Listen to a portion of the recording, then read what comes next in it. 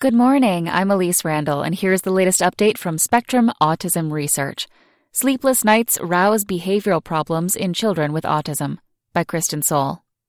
The bedtime routine for Sam, a 16-year-old boy with autism in rural Missouri, often lasted 2 or more hours. When he finally nodded off, it wouldn't last long. He was up every few hours before rising for good around 4:30 a.m. He seemed tired every morning and would often fall asleep at school. And the poor rest caught up to him in other ways, too. His behavior was erratic. He would often yell, slap his hands together, and strike out at his mother and sisters. Sam isn't alone. I'm leaving out his last name to protect his privacy. About 70% of children with autism have trouble sleeping, and these children are often distracted, hyperactive, irritable, and aggressive. Sleepless nights aren't just a problem for the children, but also for the entire household.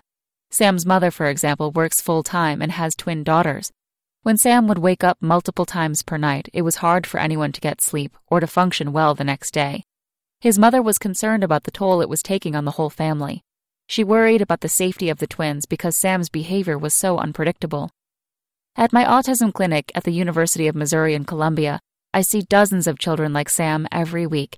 There's the 8-year-old boy who takes 2 hours to fall asleep at night and requires a nap at school, or he will throw tables and chairs and endanger himself and his classmates. The preschool girl who sleeps at most 3 hours per day, bangs her head and has difficulty staying calm.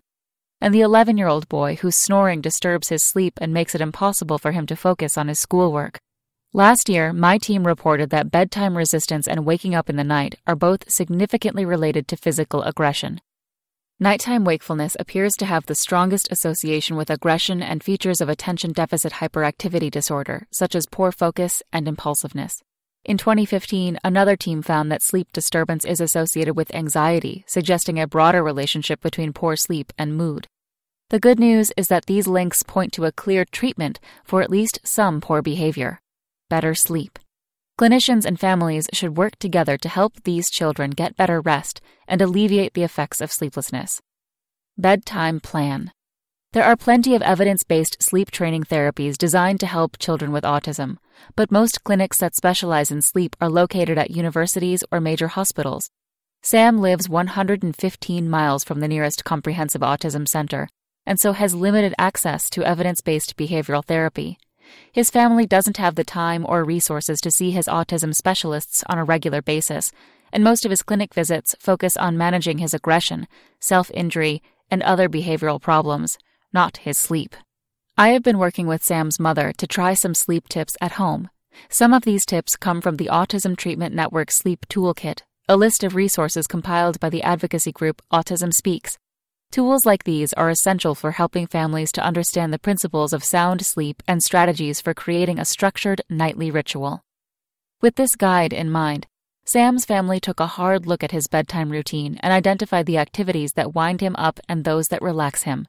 For example, moving his bath time before dinner, taking a walk after dinner, and listening to relaxing music before lying down all helped him fall asleep much sooner and stay asleep longer. Most importantly, this new routine had noticeable effects on his behavior. Sam's teachers reported gradual but significant improvements in his attention, hyperactivity, and aggression. He was able to sit still longer and learned more as a result. His hand slapping grew less frequent, and he stopped lashing out at his mother and sisters. His mother and sisters are less fearful around him, and everyone seems more at peace at home.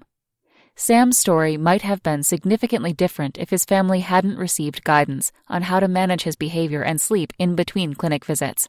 Clinicians and researchers must find ways to connect families with evidence-based tools to improve sleep and behavior. Then more families will get the sleep they need to function well during the day. That's all for today. Check back next Monday for more content from Spectrum Autism Research or go to spectrumnews.org.